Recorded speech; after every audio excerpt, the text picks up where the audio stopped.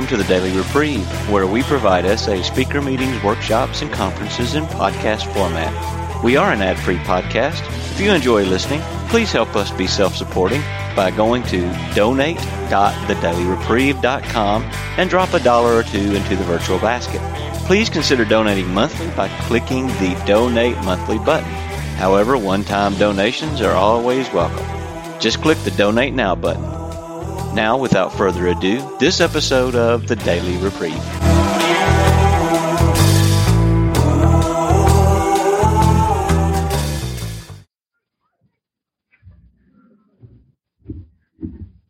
Actually, it was probably better because then I would be less nervous. I wouldn't have to sit there as long while you're going through the readings and not concentrate on the reading.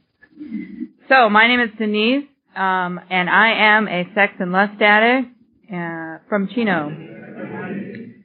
First, I'd like to say thank you to the committee for asking me to share my experience, strength, and hope with you here tonight. I'm very honored to be able to do that.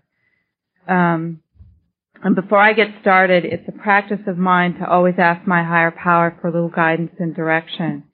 Because if I plan my speech out, then I would get caught up in grandiosity and ego. I mean, I used to think that because I'm a female, I have no ego, but I'm going to tell you I have a very big ego. So if you'll just take a few moments with me, and anyone who does know the third step prayer, join in with me if you'd like. God, I offer myself to Thee, to build with me and do with me as Thou wilt. Relieve me of the bondage of self, that I may better do Thy will. Take away my difficulties, set victory over them, may bear witness to those I would help of Thy love and Thy way of life. May I do Thy will always. Thank you. Okay,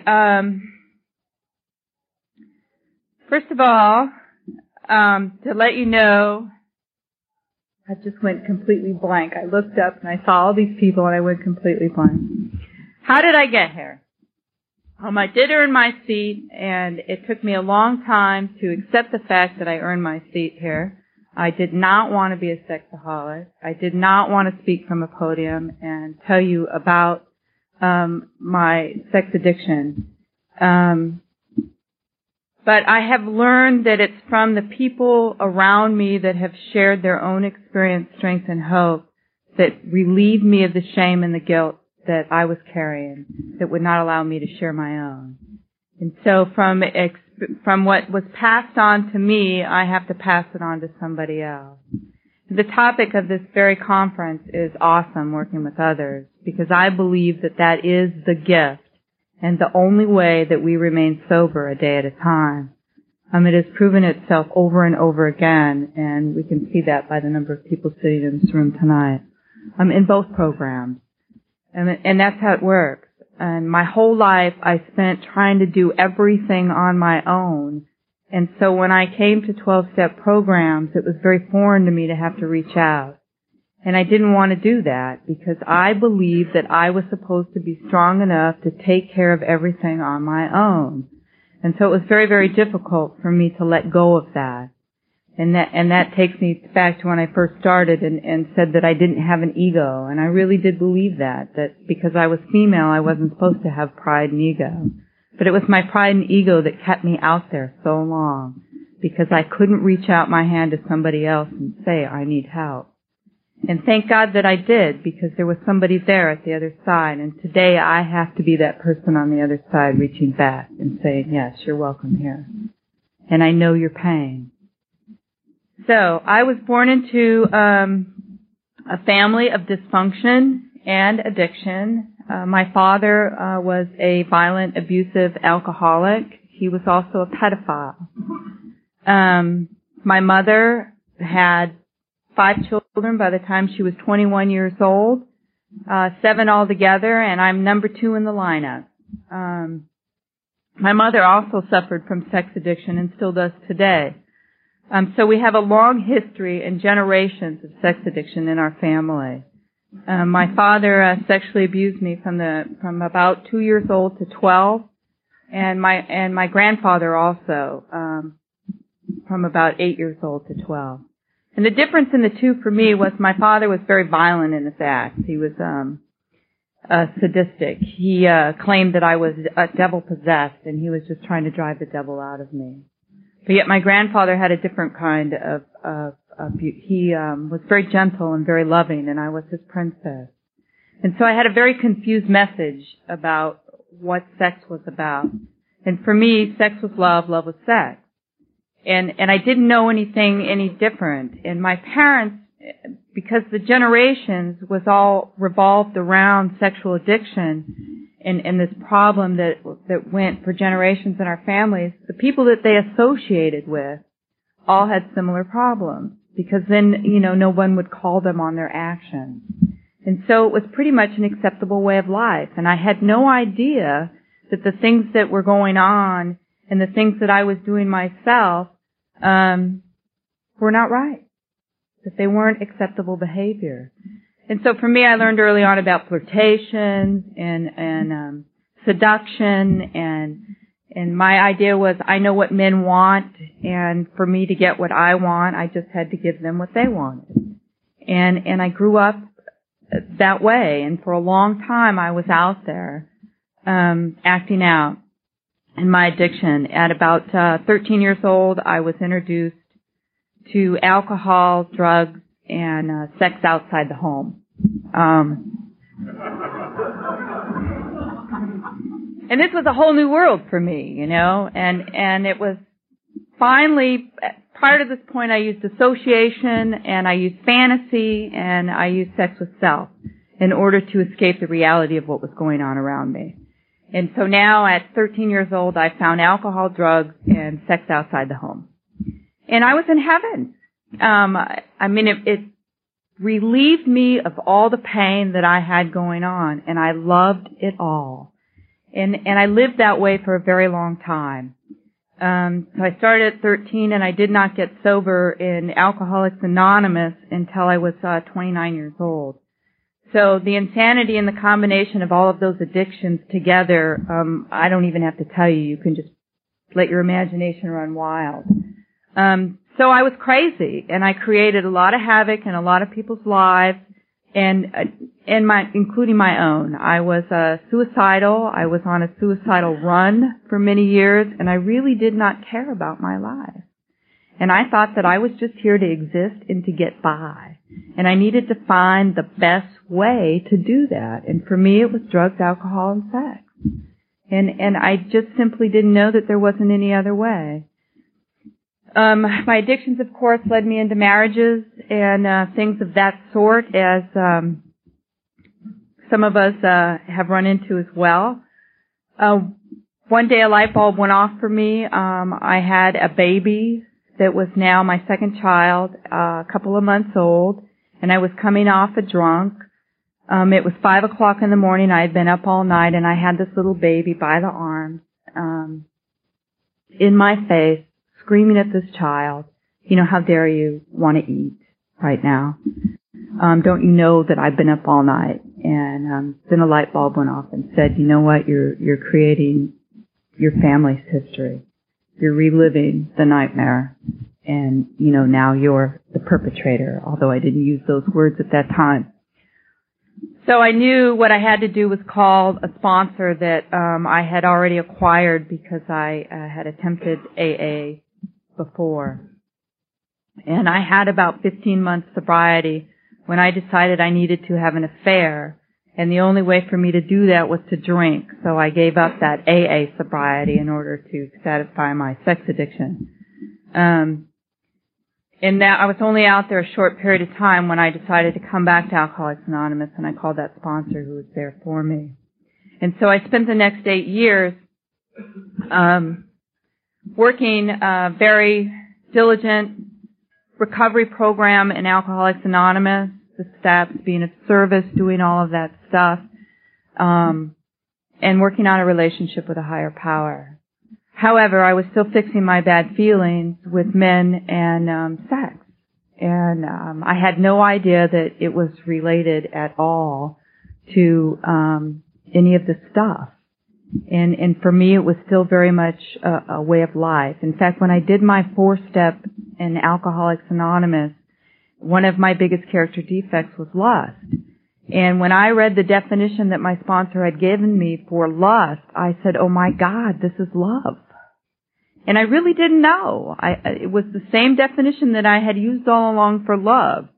And so it was kind of an awakening then, but I wasn't ready to take a look at it.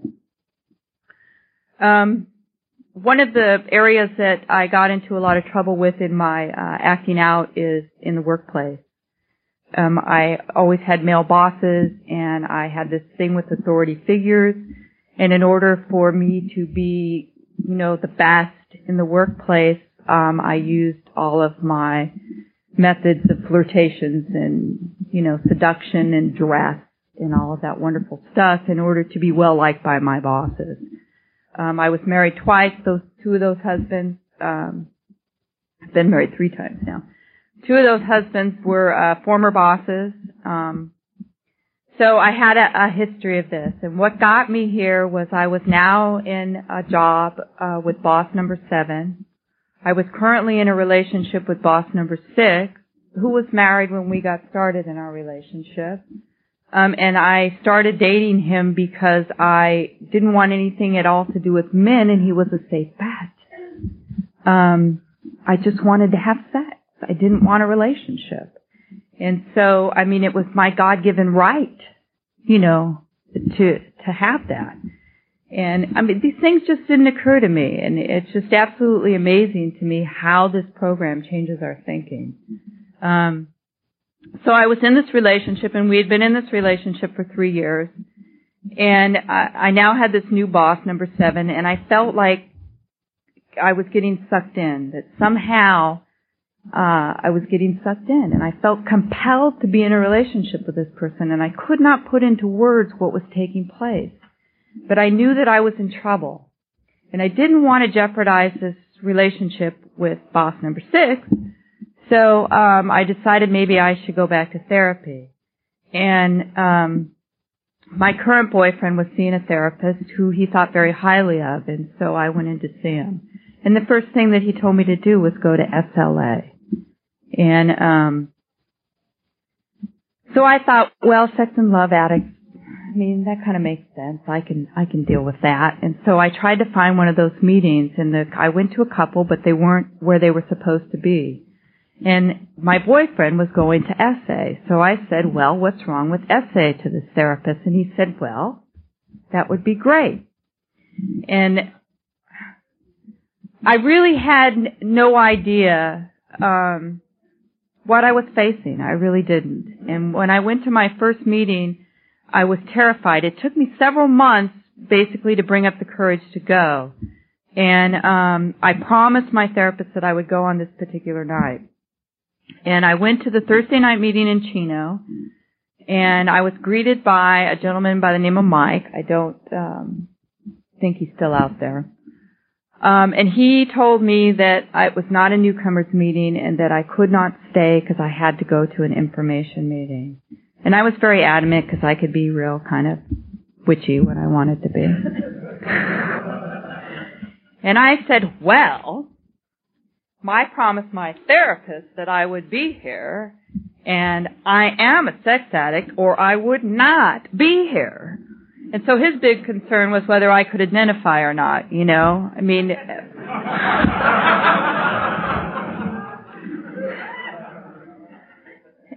for me, it was like, why else would I go to one of those meetings?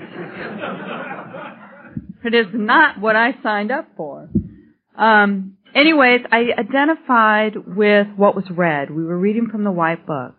And I was the only woman at that meeting, and I was very uncomfortable, and I didn't feel very safe. And I just knew that they were all looking at me, but I wouldn't look at anybody. I looked at the floor. And, I had this vision in my mind of what you guys do at SA meetings. If you really think about it, when you don't know anything about this disease, then what you think is, what do they sit around and do? So much to my surprise, we were getting recovery and essay meetings. And they were reading from a book, and I identified with the feelings that were going on in the book. And I bought that book that night, and I took it home, and I read maybe the first 20 pages over the next 2 days. And I went into my therapist, and I had that book, and I had it all highlighted, and I said, oh my God, I'm on every page. I couldn't believe it. I was absolutely horrified that I fit in this program. And I did not want to belong here, and I fought it tooth and nail, but many of my friends from Chino know that, Gary over here and Steve and the people that I saw week after week, and I just did not want to belong to Sexaholics Anonymous. And I was still in this relationship, and your sobriety definition was not according to my plan. And I tried really hard to get you to change it. But you weren't going for it. So I struggled for a very long time, and I was in and out, and I also had this huge problem with sex with self. And anytime I had feelings that came up, I did not know how to deal with them. I had to relieve those feelings. And for me, it's a big cycle. And what happens for me is I feel shame. And when I feel shame, I move to guilt. And I'm an awful person. And I'm bad. And I'm no good. And when I get into the guilt, then I isolate. Because I don't know how to talk to anybody about what I'm feeling. And sometimes I don't even know what it is I'm feeling. So I have to isolate, which creates loneliness for me. And loneliness brings about pain. And whenever I'm in pain, I resort to fear. And fear for me is panic, sheer panic. And when panic hits, I hear these voices and they scream, get the fix. Get the fix. I don't care what you gotta do, get the fix. And so the cycle starts over. You get the fix, the shame, the guilt, the pain, the fear, the fix. And I think our white book puts it very, very well. In order to be free of it, you have to do it. And that was me. And that was probably one of the first things I underlined a couple of times in there. And I wanted all of that to end. I went to a women's retreat, not an essay-related retreat, but a women's Christian retreat. And there was a girl in our group therapy session that got brave enough to talk about, lust. And I had no sobriety at that point, and I was in the big cycle of the shame and the guilt. And I felt, very, very small, and when was I ever going to do it? And I couldn't stop acting out with myself, and, if I could do this sobriety thing in the relationship, but then I couldn't do it over here. And then I could do it over here, but I couldn't do it in the relationship, and it was just a constant battle for me. And I was at this retreat, and this woman started talking about it, and my purpose for being at that retreat was to find some female friends. My entire life was associated with men. I did not have female friends, and the biggest reason was I was terrified that they were going to be just like me. And I had no, if I took your husbands or your boyfriends or, you obviously were going to do the same thing to me, and I trusted nobody. I knew that I liked the power and control game with the men, and I could play it well, so I was more comfortable in that arena. But I knew that if I was going to get anywhere in the sobriety thing, I had to start connecting with women. And so my purpose for this retreat was to meet some women friends. And what came out of that retreat was the first women's meeting out in Chino area on Wednesday nights. And 3 of us got together and we put that meeting together, and today we now have as many as 12 attending at one time. Sometimes there's just the original 4, but sometimes it's as big as 12. And it's been an awesome experience. And I knew for me the only way that I was going to get any sobriety was I had to go back and look at what did I do in AA to stay sober. What did I do? And they put me to work immediately. And I knew the only way that I was going to acquire any time or get this program was to get involved. And so I made this meeting my big involvement. And then I started working with the women in the group. And these women that started this thing with me knew my struggle with the sobriety definition. And I would go there and I would complain and I would gripe and they'd say, we love you, keep coming back. You know, and I had a desire to make it. I just didn't know how to do it, you know. And then I started reaching out and talking to other women. And I'm going to tell you, that's the biggest gift of sobriety, is to be able to share what happened to me when I see somebody hurting and crying. And I can say, you know, Peggy, I felt that exact same way. You know, I know your pain, but you can do it. And that's what people said to me. You can do it. And so finally, I got married to this man that I had been in the relationship for a very long time. And we got married last November.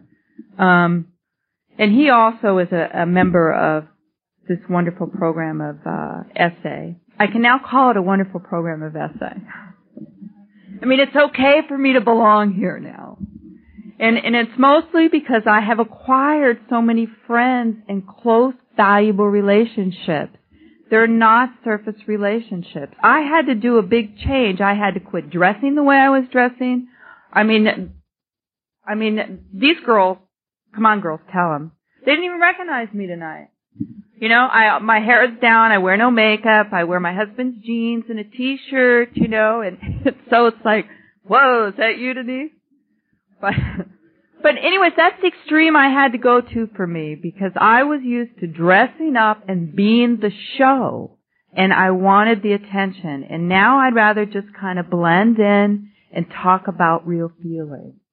Because for me today, those feelings that I talked about before are gifts. And if I can remember them all, shame for me is about humility and humanity. Guilt today is about amends. Loneliness today means I need to reach out or reach in. And pain is growth and healing. And fear is wisdom and knowledge. And the last one is anger, of which I don't talk about very much because I still stuff my anger, and anger still kind of means rage for me. But anger is protection. And with that, I think I'm about out of time. And I'd just like to say, if anybody's here and you're relatively new in SA, no matter what you feel or where you're at, and I know how much you hate being here, just keep coming back. That's all you need to do is keep coming back. You bring the body, the mind eventually shows up. Mine did. Sorta. Anyways, I love you all. Thanks for having me here.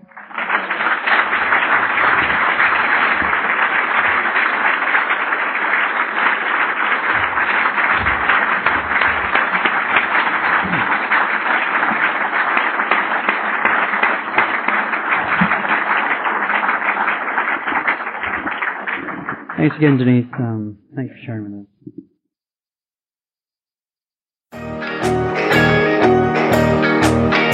I would like to thank you for listening to this episode of the Daily Reprieve, the best source for experience, strength, and hope for SA members. Please subscribe to this podcast to be alerted of new episodes. Please show your support by donating to the Daily Reprieve by going to donate.thedailyreprieve.com and choosing either monthly donations or a one-time donation by clicking Donate Now. Thank you for listening, and stay tuned for the next episode of The Daily Reprieve.